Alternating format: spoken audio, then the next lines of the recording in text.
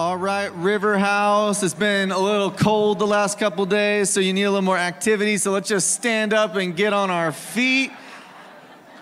And let's honor the reading of God's word. Amen. All right, this is one of my favorite passages in all of Scripture. I'm only going to talk about verse 19 tonight, but I'm going to read the whole prayer. This is Ephesians chapter 3, verse 14 through 20. This is Paul praying, writing to the church of Ephesus. He says, "For this reason I bow my knees before the Father, from whom every family in heaven and on earth derives its name, that he would grant you, according to the riches of his glory, to be strengthened with power through his Spirit in the inner man, so that Christ may dwell in your hearts through faith, and that you, being rooted and grounded in love, may be able to comprehend with all the saints what is the depth and the breadth and the length and the height, and to know the love of Christ which surpasses knowledge, that you may be filled up to all the fullness of God. Now to him who is able to do far more abundantly beyond all that we ask or think or imagine, according to the power that works within us, to him be glory in the church and in Christ Jesus to all generations." And if you believe that, say amen. Amen. You can be seated. It's a good night to be at church, right? I got a quarter of you on board. What about the rest of you? I hope nobody dragged you here tonight. I hope you're here of your own free choice. It's a good place to choose, and God is good. Amen, amen, amen. Okay, well, who's ready for the word tonight? I'm ready for the word tonight. Jesus, we just ask that you make us ready for the word tonight, that you give us hearts that are receptive and moldable to what you'd want to speak, and that you would speak from heaven and it would witness to our hearts no matter what we came in here with, God. Whether we're a skeptic, whether we're a believer, whether we're on fire or we're lukewarm, we just ask that the Spirit of God would descend into this place and that you'd bring living words that would set our hearts on fire with a power that we can't describe. And we pray that in Jesus' name. Amen. Amen. Well, I'm going to keep talking about Nazareth. Now, honestly, you guys, I know you're not saying anything now, but I got emails and a lot of conversations and saying, that was so good. That gave me all these things to think about. And I just felt as I was in praying, the Lord said, let's take this a little deeper. So obviously last week, Pastor AJ preached a great word, didn't you think? See, you get excited about AJ, but you don't get excited about Nazareth. But I see how this is going to go. It's going to be a great summer. You're really going to miss me. But 2 weeks ago, I talked about the desert. The revival comes from the desert, and the desert consists of Nazareth and the wilderness. And I'm going to really focus in on Nazareth. I just feel the Lord keep pressing me upon me, that I think a lot of us in this community, and I think even corporately as a community, we've been together almost 5 years. Isn't that crazy? Since we began a little prayer meeting. Officially, it'll be in November. That'll be our 5-year birthday. But every relationship in life, it goes through this. This is the stage of the relationship. It's like overflowing joy. You're like so excited, and then you go from that to you get let down. You go from like this huge consolation to this desolation. Right? It's every relationship. It's like you get to a new job. This is the best job ever. You know what I'm talking about? It is so much better than my last job. You know what I'm talking about? And then it's like a year later, you're like, oh my gosh, it's the same. My boss is the same person with a different name, and he still drives me crazy. You know what I'm talking about, right? So consolation is exciting. Then you have desolation. That's when life gets real, and you realize, no, we're all just humans. And my baggage flies with me wherever I go. I can't escape it, right? So consolation, desolation, and it's at that point when there's disappointment that's when you find out the depth and the how much fortitude there's really in that relationship. Because then it will either be abandonment and you'll go through the cycle again, or there'll be real growth. We've been together for a number of years now. Some of you are newer, I know, but as far as a culture, right, you come in and it's like River House is new and it's a church plant and it's growing and it's awesome and it's amazing. It's the best church ever. You know what I'm talking about? It's like it's like, and it's true. God is good. God uses the church. But if you've been in here long enough, pretty soon you'll realize that there's a lot of people here. I'm one of them, right? I'm a person. The people you're sitting next to are also persons, in case you didn't know that. We don't do holograms around here to stack our attendance, right? We're real people. And where there's people, there's going to be the rub. There's going to be the you know what I'm talking about. Okay, so I'm saying this is that I think this message is pertinent because Nazareth is part of what happens when it just is kind of normal, when it's not new, when it's not exciting, when it's not the amazing thing every single time. What do you do then? Because if I need it to always be new and exciting and fresh, well, then I'm going to have to always be looking for something new, exciting, and fresh. And I'm going to miss the opportunities to press into growth because I'm going to have to go somewhere else and recreate the cycle. And this is American church. This is just being real. It's about every 2 to 4 years is what most people, 2 to 5, I think, that's the average of people in a church, and then they go to the next church, and they go to the next church. Sometimes God sends people from church to church, not against that. Blessed many people that have left this community in a healthy way. But that's not necessarily always the case. Right? There's something more than just needing new and fresh, right? We have to know what to do with the ordinary and the mundane and the obscure sometimes, and even the difficult. That's why we're going to talk about Nazareth. Are you more excited now? Right, so Nazareth. Jesus lived in Nazareth for a long time. We don't know exactly, but we'd say at least 20 years. He's in Nazareth. And what is Nazareth? Nazareth in Jesus' life was where he was the Son of God, but he was known as Mary and Joseph's boy. He was the one who was the star breather, and he is known as a carpenter. Nazareth is where the outside, it doesn't quite line up with what you know is on the inside of you. You've got all these promises and these words and these dreams and this calling and this and this and that, but it just doesn't seem to be translating on the outside. You're hidden. Nazareth is about being hidden. Say hidden. You're hidden. You're hidden in Nazareth. It's not yet. Jesus was the Son of God. He was the Messiah. He was going to do all these things, but it was not yet. Say not yet. It's not yet. It's necessary, but it was not yet. Nazareth is necessary. Jesus was in Nazareth a long time. And Nazareth, as I 2 weeks ago said, is where the kingdom of God gets interiorized within us. Right? So that's a big loaded word. It gets interiorized. Right? Because the kingdom of God is inside, outside. And in Nazareth, outside doesn't work the way you want it to. So you have a decision in Nazareth. You're either going to go inside or you're going to be really frustrated. And your efforts are going to keep not doing what you want them to do. Because Nazareth is about teaching us. It's where we learn that the inner life is a more powerful reality than the outer life.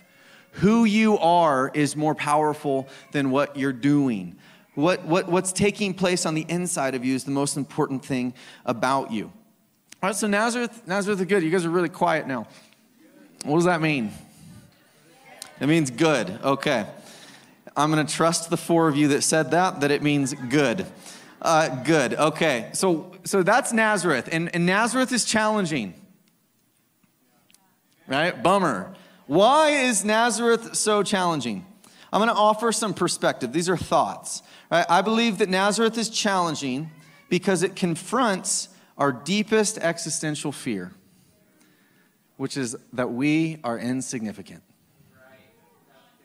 It confronts it. It confronts what we all are afraid might be true about our lives. That my life doesn't mean anything. That my life isn't special. That my life isn't significant. And the reason that Nazareth confronts this is because on the outside, that may be true from what the world says. Nobody was looking at Jesus and saying, the favored of God, the Lord's anointed, the next revivalist, the prodigy. We don't see, it's just painfully empty. Zip. Jesus, the star breather, the Son of God, the Messiah, the one that was going to turn the world upside down, the healer, the one who brought salvation to the world. He was a nobody. And we also don't get the sense that Jesus was uncomfortable in this stage. We are, but he had no insecurity. Right? The curse in Genesis, we see the curse is twofold. It says that the man's basically going to be cursed working the ground. Do you know what I'm talking about? Man sins, the angel comes, God says you're going to be cursed. There's a curse now on you. You're going to try to find significance from your labor, your productivity, the work of your hands, and you're not going to do it. It's going to be painful. And to the women, it says you're going to find it in relationship. You're going to seek to find this significance in what you're looking for in relationship, and that's also going to be painful. So work and relationship, there's a curse that comes from sin. You're only going to find pain in the places that you're searching for significance. In the places and the wells that you're going to try to drink from to find fulfillment and satisfaction for your life, you're going to find pain. That's what sin did. Sin tried to push us to the outside and create an outside-in reality. That's what we got enticed to do. That's what we've been ingrained in, right? And the reality is that if we can stay productive and feel powerful and influential in the midst of community, we can actually kind of numb away our connection with that fear of insignificance. Right? When I'm producing a lot on the outside, when I feel like I'm powerful in relationship with people around me, if I'm an influencer, I don't realize that I'm afraid. I don't have to actually face this existential fear that I'm insignificant because I can trick myself into feeling that I am. Right? This is what I call the cult of significance. And this is the world, this is American culture. We're a cult of significance. We're in love with influence. You could do significance, you could do influence. Cult of influence. We're in love with it. We worship influence as a culture. And this is the thing that's kind of hard, is that it's in the church just as much as it's in culture. This cult of influence. We are seeking and desiring. To some degrees, I think even in the church, we don't even know the difference between God and influence. Because that's literally what we think God is. God's salvation message is a pathway for me to become an influential human being and exercise power and control in the midst of community and be really productive and fruitful, and God's going to bless me in all these ways. It's a little more nuanced than that. I'm not trying to slap anybody around. I'm just trying to give this thought that this cult of influence is really ingrained into our thinking in the Western world right now. Right? And Nazareth confronts this. Nazareth confronts the existential insecurity that resides in the heart of fallen humanity. Nazareth forces us to really grapple with the question, am I significant? And why? What makes me significant? Right? All of us fear, pretty much deep down, all of us fear obscurity and irrelevance. Feeling powerless and insignificant. We don't like that. But we must face these things if we're going to find what we're really seeking.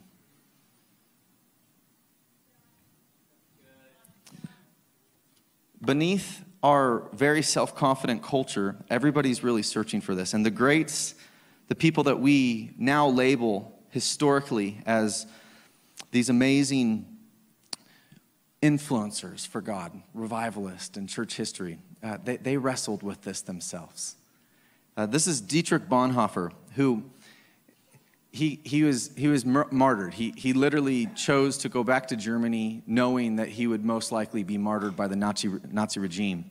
And he got safe haven in America, and he went back, and they literally were in awe of this man. He won over some of his Nazi prison guards because the way and the dignity and the resolve and the confidence that he oozed was undeniable. He was friendly. He was kind. He was poised. He literally led chapel services. He would comfort the people in the prison. He's just one of the most amazing men, one of the most astute, intellectual, driven. He had this moral compass. He knew what to do. He was intentional. His writings have been with us for, many, many years now since, and have changed Western Christianity. This is him, 3 months. Confident Dietrich Bonhoeffer. This is him, 3 months before he was martyred. In prison, he wrote this poem called Who Am I? Who am I? They often tell me I stepped from my cell's confinement calmly, cheerfully, firmly, like a soldier from his country house. Who am I? They often tell me I used to speak to my warden freely and friendly and clearly, as though they were mine to command. Who am I? They also tell me I bore the days of misfortune equably, smilingly, proudly, like one accustomed to win? Am I then really that which other men tell of, or am I only what I myself know of myself? Restless and longing and sick, like a bird in a cage, struggling for breath, as though hands were compressing my throat, yearning for color, for flowers, for the voices of birds, thirsting for words of kindness, for neighborliness, tossing in expectation of great events, powerlessly trembling for my friends at an infinite distance, weary and empty at praying, at thinking, at making, faint, and ready to say farewell to it all. Who am I, this or the other? Am I one person today and tomorrow another? Am I both at once, a hypocrite before others, and before myself a contemptible, woebegone weakling? Or is something within me still like a beaten army, fleeing in disorder from victory already achieved? Who am I? They mock me, these lonely questions of mine. Whoever I am, thou knowest, O God, I am thine. Who am I? I like that poem. That's the question of Nazareth. Nazareth brings those lonely questions. Who am I? What makes me significant? Right? And what Nazareth does is, like Bonhoeffer, is he's sitting in this confined place where it's not working like it was supposed to on the outside. It starts to expose, and we start looking at things. Yes, on the outside, I'm this, and I'm that, and people say this, and people say that, and I have this, and I have that, but suddenly it just becomes not enough. Doesn't matter how much money's in the bank, or how many followers you have, or how important or special people think you are. It just doesn't quite satisfy the thirst that we're really searching for. Nazareth gets us in touch with that thirst. It gets us in touch with that question, who am I? And like Bonhoeffer, if we face the reality of what's going on inside of us, if we face the reality of our irrelevance and obscurity, it will lead us to a deeper, capital R, reality. It will lead us to the reality that I am yours. I'm yours. And that's the only thing that will ever satisfy that significance question inside of us. That I belong to you. Until we know this, and I mean know it, it doesn't really matter. Nothing will satisfy the thirst. But the truth is, once we know it, we'll recognize that we're more significant than we ever imagined. That you're more significant than you could even dream or fathom. You don't even have the guts to imagine how significant you truly are, because you belong to God. And He made you and He formed you. And that's the joy, that's the glory of Nazareth, is that God is putting you in a hidden place, because that hidden place is where you're supposed to find the glory that's hidden inside of you. And He's saving you, saving us from a life of spending our effort at things that simply won't satisfy. Nazareth is where the question, who am I, must be answered. And this is the kicker. Until you answer it, you can't leave. Every city in the world will be Nazareth to you until you've answered the question, who am I? No matter what you do or how great you make yourself to be on the outside, you'll still be thirsting, and you'll still be haunted with these same lonely questions. Who am I? Am I one day this and another day something else? Am I who other people say I am, or am I who I believe I am? And who is that? And what makes that real? And what brings that substance? This is what Nazareth is about. So if I'm in Nazareth, this is a hypothetical question that you should ask. You guys are just so quiet. If I'm in Nazareth, what do I do? Anybody asking that right now? What do I do if I find myself where on the outside it's not what I want it to be yet? What do I do? The first thing you do is you have to let work and you have to let your community off the hook. The work of your hands, your productivity, and your relationship in community, what people see or think of you, you have to let that off the hook, because it's not going to give you what you're searching for. We kick against the goads there. We can get really frustrated circumstantially, frustrated. I need a new job. I need a new job. I need new friends. I need a new church that believes in me. I need a community that sees me. We can just go through all these different things, but the crux of all of that is that we make ourselves to be the victim. The problem is, I'm a victim of my circumstances right now. The problem's you guys. It's Nazareth. It's you, God. I just need a change of scenery. I need fresh eyes on me. You guys are so quiet. You can still be lighthearted, even if it's a little convicting. You can be like, let's just act like it's not, and then I'll be convicted later. But right here, let's just drink it in. Let's just act like it's fun. So you got to let people off the hook. Let the outside off the hook. This is so simple, but it's one of the most powerful things you'll ever do. Let your circumstances off the hook. I feel like a lot of Christians, we're young in the Lord gives us all these promises, and then we're full of hope, we're full of faith, then our circumstances change, we start going into the desert, we're in Nazareth, we're in the wilderness, and it's like we spend so much energy with our circumstances by the neck, being like, change. Seriously, and we end up just whining, and we spend so much energy, our right bicep's about to just break, when God's like, if you just channeled that in worship, what would it do for you?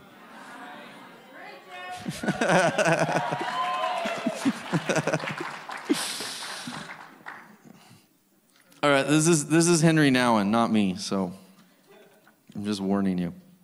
You cannot get mad at me.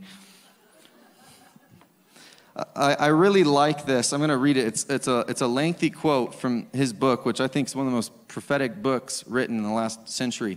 This is him talking about maybe 30, 50 years ago about what he thinks leadership needs to look like. So influence needs to look like in the coming century.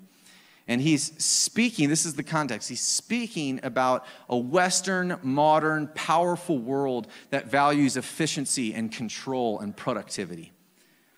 And he says this, but there is a completely different story to tell. Beneath all the great accomplishments of our time, there is a deep current of despair. While efficiency and control are the great aspirations of our society, the loneliness, isolation, lack of friendship and intimacy, broken relationships, boredom, feelings of emptiness and depression, and a deep sense of uselessness fills the hearts of millions of people in our success-oriented world. Bret Easton Ellis's novel, Less Than Zero, offers a most graphic description of the moral and spiritual poverty behind the contemporary facade of wealth, success, popularity, and power, and I would add influence. In a dramatically staccato way, he describes the life of sex, drugs, and violence among the teenage sons and daughters of the super-rich entertainers in LA. And the cry that arises from behind all of this decadence is clearly, is there anybody who loves me? Is there anybody who really cares? Is there anybody who wants to stay home for me? Is there anyone who wants to be with me when I'm not in control and I just feel like crying? Is there anybody who can hold me and give me a sense of belonging? Feeling irrelevant is a much more general experience than we might think when we look at our seemingly self-confident society. Medical technology and the tragic increase in abortions may radically diminish the number of mentally handicapped people in our society. But it is already becoming apparent that more and more people are suffering from a profound moral and spiritual handicap without having any idea of where to look for healing. It is here that the need for a new Christian leadership becomes clear. The leader of the future will be the one who dares to claim his irrelevance in the contemporary world as a divine vocation that allows him or her to enter into a deep solidarity with the anguish underlying all the glitter of success and to bring the light of Jesus there. That's a good word. There's a different story than what the cult of influence is preaching to the world. There's a different story. People don't tell you that all the influencers and the messages and the people that are preaching are empty themselves.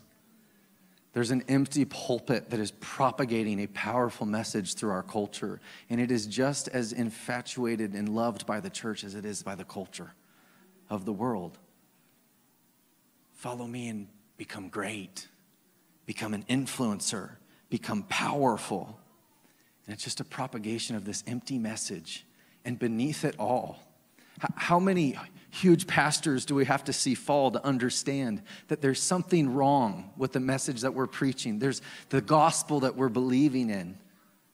The question that our culture, and I believe the church in this nation is still crying out is there anyone who loves me?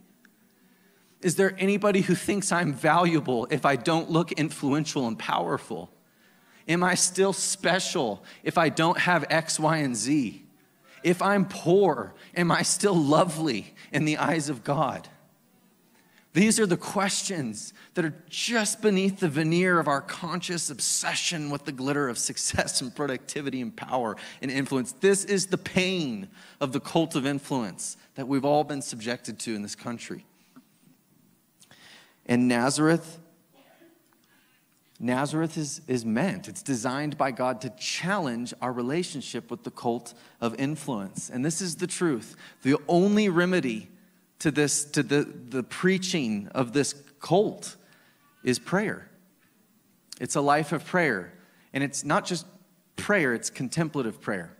And the reason I have to qualify it with contemplative prayer is that prayer easily gets pushed into the works category where it's like, it's about you to pray. But if you've prayed enough, if you've prayed a number of years with the Lord, you begin to start recognizing that prayer is not about your mouth, it's about your ear. In your relationship with prayer, there's only one of you that spoke and created the cosmos. And it's not you. And you learn that. And eventually you're like, okay, these are getting dry and boring and monotonous. And God's like, because you just need to shut up, honey. So when I say contemplative prayer, it's not a life of learning how to communicate to God really well. It's learning how to listen. That is the only thing that can save you from this cult of influence. It's the only thing that can draw you into another way. And it's the place of healing. It's the place that can remedy you. It's the place that can change you. It's the place that can answer the question, who am I?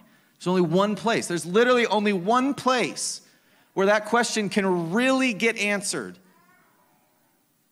And it's with the voice of Jesus. It's in prayer. And it's contemplative prayer because it takes patience, right? Some people, I'm not a contemplative, I'm not a philosopher, I'm not all that. No, it's not about that. It's about learning to use your ears and the ears of your heart. And it's learning to value patience more than productivity. That's what prayer teaches you. You can't force your way into the Holy of Holies. You can't force your way into intimacy. It's patient. It's a patient pursuit. Prayer teaches you these things. Contemplative prayer, that's our remedy. That's the counter way. That's the other way. That's the alternative path of the kingdom of God. It's either contemplative prayer or we're going to just buy into this cult of influence. And the reality is that cult of influence is going to take us out. We may do all these things on the outside, but we'll still be left with those lonely questions like Bonhoeffer saying, who am I? Who am I? Who am I? Who am I? God doesn't want us to live our lives with a deep longing inside to know who we are. He created us and formed us that we would be known by Him and that we would know Him, and that in that knowing something deep and profound and mystical and powerful and supernatural takes place that changes us from the inside out. This is Nazareth. This is what Nazareth teaches us. Nazareth is about becoming a man or a woman of prayer. You won't be able to go from Nazareth until that's been solidified in you. And what Nouwen would say is you become a mystic, right? And the biblical foundation of what a biblical mysticism is, it's simply a person who finds their identity in experiences of God, in relationship with Jesus Christ, in connection to Him. That's all a mystic is. It's you find your identity from the presence of God. And that's the verse we read tonight. Listen to this. That you would know, right? That word know in the Hebrew would be yada. Paul is a Hebrew man. So gnosko is the Greek. That's how it's translated. But Paul, the Hebrew world view of knowledge would be yada, which would be Adam, yada, Eve, and they had a child. So it's not an intellectual knowing. It's a yada. It's an experiential. It's an intimate. It's a face-to-face. It's beyond words. That you would yada the love of Christ which surpasses your knowledge, that you may be filled with all the fullness of God. How do you describe that one? You don't. You have to experience it. You're never going to get that. You're never going to make sense with that, right? You want to know a love that's beyond your knowledge. That's what it means to be a mystic. That's what Paul's praying, that you'd be one who finds your identity and knowledge of the love of God. That is your salvation. That's the only thing that can remedy you from listening to the message of this world and just following it head-heartedly. Like, we follow it. Culture just follows it. We're like the sheep just following it right down into the water. We're just following it right off the stampeding, right into the drowning, our own death. That's what this cult of influence is. It's like, hey, just come here. We'll sparkle you and glitter you and give us your identity and your destiny and your birthright, and we'll make you flitter and flutter for a little bit and feel like you're these things. It's a lie. It's a myth. We have to expose this thing. We have to walk as a church a different way. We have to walk through Nazareth. We have to say yes to Nazareth and say, God, do in me what needs to be done so that I can be liberated from this cult of influence and actually be used by you to be a conduit through which the kingdom of God comes to this world.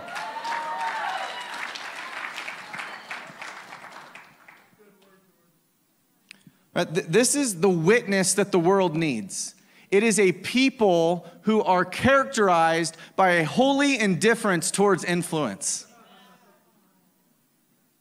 That's the witness. That's the only thing that will evangelize this cult of influence that we're living in a dominated culture by, is if we as Christians develop a holy indifference towards influence. And let me describe what this means. Holy indifference is an inner reality of deep contentment that enables pure and generous contributions to society. Right? It's a holy indifference. It's kind of like take it or leave it. It's like, that's not what I'm pursuing. If it happens, great. If it doesn't, I'm okay with that too. We see this in Jesus. Jesus, the crowds come. He doesn't really just seem to be too excited about it. The crowds leave and reject him, and he's like, he looks at his disciples and say, you're going to leave too. Right? Jesus had a holy indifference toward influence. He was not grasping influence and power and control and efficiency. If he was, he would have never gone to Jerusalem and suffered on Golgotha on the cross. He would have never gone there if he was grasping for the influence and the favor of people. Never. Everything Jesus did was upside down. That's why his disciples, why he had to rebuke Peter. Peter's like, don't do that. You're going to lose your influence. Jesus is like, that's not what I came for. Right? The cult of influence, it will only be evangelized by those who possess a holy indifference towards influence. And this inner reality, this holy indifference will only be cultivated through a life of prayer. It will only be cultivated through someone who is more attached to God than they are to influence. That has to become the dominating reality of your life, is what you're being told and listening, and this presence, this deep union with God. It's union with God. It's that you'd know his love that surpasses knowledge and be filled with his fullness.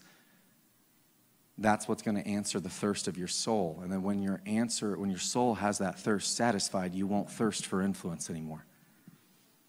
And you'll actually be able to offer something pure and powerful to the world. Everything gets judged by its source. So if your leadership, which is another word for influence, if your leadership is sourced from you, it gets judged according to what it's sourced by. If your leadership is sourced from God, it will be powerful and eternal, and it will make generational implications upon people. But if your leadership is sourced from yourself, you are simply a thief in disguise.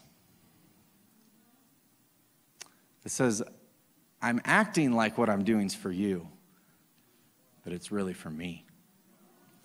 I'm acting like I have something generous to offer you, but really I'm taking from you because I need you in order to feel good about me. This is John 10. Study John 10. This is the hired hand versus the good shepherd. It says, the thieves come in by another door, but I'm the door, and I'm the good shepherd, and I'm a good shepherd who lays down my life for the sheep. Jesus' leadership was an act of generosity. It wasn't about him. He didn't need to come and be a leader and sacrifice himself and do all the things he needed to do in order to feel good about himself, in order to be significant, he was already the Son of God. He was already worshiped. He was already the great I am. He was already at the right hand of the Father from before eternity. He was already everything that he was. He didn't become something more because of what he did on earth. Everything he did was an act of generous love. And power will witness to pure love. Love and power, they're so intertwined. The problem with the church, why the church has lost influence, is because the church we're seeking influence. It's not about them, it's about me. We've made it church about what, in Christianity, and we whine and complain when it's not working for me. Why am I in Nazareth? Why? Because God is trying to do a different work, because there's a different way. He's trying to liberate us from this cult of influence that is demonic and broken and destroys lives. The thief came to steal, kill, and destroy. And this is the thing, we tolerate the messages. We know we're living in a world where politicians, we know, they tell us what we want to hear so that we'll give them a vote and keep them in their safety so that they can be career politicians. We know that there's not selfless service being exemplified in our culture, but we tolerate it because deep down, we're still idolizing it. It's like we'll tolerate selfish leadership, because it's still prophesying to me about what I can become. Right. Wow. I can be significant too. It's not Jesus. It's not the way. And we should expect it in culture, but it should not be in the Church of Jesus Christ. We should. And this is what it does. When we're not seen in this way, what we start doing is we start valuing the messages and the influence, and we actually kind of we have this internal ticker that it's like, well, I'm only going to really let someone impact me if they have a certain amount of influence. And this is what we do. We chase ocean waves because we think if we can catch that wave, it's going to carry us to our destiny. And what we do is we overlook the deep ocean currents of the hidden saints that are right next to us. We miss the people that are right next to us, that are cultivating this depth and this energy and this powerful force that can take us miles and miles, take us to our destiny. We don't value them as influencers because they don't have it. They don't have the goods. Everything's judged by its source. What's the source of your life? What's the source of your offering? Man doesn't live by bread alone, but by every word that comes from the mouth of God. It's a contemplative life, a contemplative prayer. It's a life of being filled with these words, and then you're actually, this inner working takes place, and somehow you can embrace your irrelevance in Nazareth and be like, I am irrelevant. My life is fragmented and confusing, and I don't understand how it fits into the big picture of God, but I don't need to understand it anymore because I know that I'm loved. And as long as I'm loved by him, and as long as this little confused fragment of my life is in his hands, I trust that he will take it and weave it into his tapestry, and it will be on God's timing and God's way and God's method, and it will be eternally more glorious and beyond what I could even imagine. But it's not going to be because I went and made it happen and strove and created and manipulated and climbed the ladder and did this and garnered it. I just found that I was loved by him, and in my little loved life, God flowed through it and he worked. These are the people that change eternity. These are the people that win the heart of God. And there are people like this in our midst. I kind of missed my Mother's Day moment because I got excited to preach. But this is my mother. I don't know, where are you, Mom? Where is she? Oh, she's not listening to me preach, so. I'll just honor her even if she's not here. My mother has lived a very hidden life that from the outside looks very obscure and painful and broken. And her story didn't go the way she wanted it to. But it's the inside of her that's made such an impact on me. I've beheld humility in her. I've experienced love through her. I've experienced God through her life. The force of her life is so much more than what the outside would say. The outside wouldn't label her an influencer. No one would say, I want that life. If you looked at her story, but I honor her because she's been like a deep ocean current, a force of God in my life. Her fingerprints are all over my life. There she is. Your fingerprints are all over my life. You missed your segment. I think this is relevant on a day like Mother's Day. Motherhood, fatherhood, what a greater act of service. What a greater offering of yourself, of your leadership, of your influence. But that's not what the world celebrates. That's not the message that's being preached. It's saying if you want to be a good mom, not only do you need to be a good mom, but you need to be on Instagram and you need to make sure at least 100,000 people know about it, and then you'll be significant. That's the yoke. That's the chirping in our ears. That's what we're hearing. It's like, no. It's not, we're not chasing waves. It's an ocean current. Amen?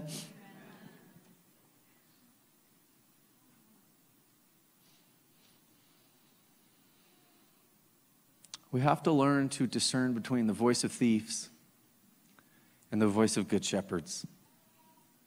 And listen to the voice of good shepherds that are like Jesus, who are laying their lives down. And it's not about them. We have to look for the people that have lived a life of this prayer, that are in a deep union with Jesus. Those are the people you want to be around. Those are the people that will mark your life and change you for forever. And it's true, some of those people, I'm not saying that all people with great influence. No, a lot of the people that God exalts, they came from this place. But this is where it gets tricky in our world, is we don't see the inside-outside pathway to influence. And so what we do is we take the influence disconnected from Nazareth, we put the influence here, and we try to chase influence as if it's something that we go after. All right, Bill Johnson, who's been influenced by Bill Johnson in this room? Bill Johnson wasn't seeking influence. He pastored a little tiny town smaller than McCall for like 20 years. That's not the pathway to becoming a global revivalist. You know, and if God wants to exalt someone to become a global revivalist, that's God's will. But that's not what makes Bill Johnson significant. And if God wants to hide some people in a way that seems obscure on the outside, it doesn't matter, because a lot of the books that I read that wreck my life, nobody knew about them. But God just brings forth these treasures, these diamonds from the midst of their inner life. What defines you is the inside, it's not the outside. And we have to preach this and make this a culture that we embody. We have to encourage one another within the house of God. We have to be safe to be here and say, I'm wrestling, who am I? With my own irrelevance, with my own feelings of insignificance. We have to be able to talk about these things and encourage one another. Not that you're just going to be the next greatest in this and that. Because sometimes that's one of the things that I get leery of when I see in the prophetic movement, is the prophetic words mirror the cult of influence. Just more and more and more and more influence. That's God's will for you. And it resonates with something in us, because it's what we've been preached our whole lives. You want to be great? Fulfill the American dream. That's not the message of Jesus. That's not the way his kingdom works. It's come in, come and listen, come and learn. Come and let me show you another way. When you discover who you are, there's no one else that you would ever want to be. When you discover who you are, comparison dies.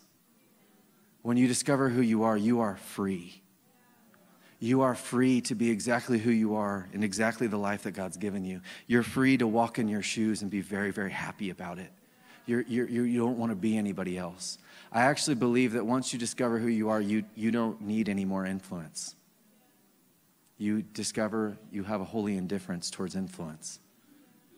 And it's like, well, God gives it to me, that's amazing, and I will steward it faithfully. And if he takes it, the same. Put influence, let it be in the hands of God. And let's make the pursuit of our lives to listen and be loved and learn to receive. Drink of the water. Come to me, all who are thirsty. You can drink. If we do that, you'll see God do more through than you imagine. The force of your life will be like a deep ocean current. And you will impact deeply the world around you. And it will not be, it comes from obscurity. Revival comes from the desert. Because revival, the desert, is what brings us on this inside-outside pathway. The desert is your greatest friend. It's your biggest ally. Nazareth is a place of glory. If you want to know Christ in you, the hope of glory, you need to live in Nazareth for a while. Don't be afraid of Nazareth. Don't be afraid to wrestle. Don't be afraid to sit quiet for a while. Don't be afraid to just listen. Don't be afraid of what comes up. If we'll stay here for a little while, if we'll walk this road as a community, I believe that God's going to do more than what we imagine. He will. That's his desire. He wants to change the world, you know? It's like that's his plan, not ours. It's just, we're not trying to convince him to do it through us. We're just yielding. Yielding. Learning to be loved. Amen. Yes, how about you stand, and I'm just gonna pray over us. Lord, I thank you for Nazareth. I thank you for the ordinary. I thank you for the situations, God, and the circumstances of our life that you orchestrate to draw us in. And I just ask, Lord, that you will teach us, Holy Spirit, how to come into the well of Jesus and drink from him. That you will shift our perspective tonight from the outside to the inside. Lord, that we will buy into the message of the kingdom, God, which is different than the message of the world, and that you will liberate us tonight, God, from any way, God, that we've just been attached to this idol of influence, God, that is so predominant in the age that we live in. Lord, that you will liberate us from it, God, that you'll redeem us from the curse of Adam and Eve, Lord, that we'll no longer seek significance from the outside things, God, the work of our hands, God, or our relationship to one another, but that we will come back to the source of life himself, and we will drink of your voice, and we will learn you, God, and we will patiently pursue you, and that you will do a deep inner work inside of this church, God, that will precede the outflowing that you want to bring, God. I thank you, Lord, that you know the plans that you have for us, Lord, that you want us to know your love, God, and do greater and more abundant than anything we can ask or imagine. And I pray that on the inside of our lives, you will do greater and more abundant things than we could ever ask or imagine. Lord, that our faith, we'll start to put our faith upon our relationship with you, and not just what you'll do through us, but what you'll do in us, what you'll cultivate within us, God. I thank you, Jesus, for Nazareth, and I bless the season that we're in. I bless, God, the stewardship that you've entrusted to us in these days. And I ask, God, that you will make us, mystics, God. You'll make us people who find our identity in the presence of God, Lord, on the inside, in the secret place, in the Holy of Holies, where it's just you. Lord, we lift up all the mothers. God, I thank you for the mothers in this room, God, and I bless them. God, I bless them with all my heart. God, we thank you for the vocation that you've given them, Lord, and just even as an embodiment of so much of this message, God, in the season that they are, in what they have done in years past, God. And we just thank you. God, we bless you, Jesus, for what you're doing. And we pray this all in your mighty name. Amen. Amen.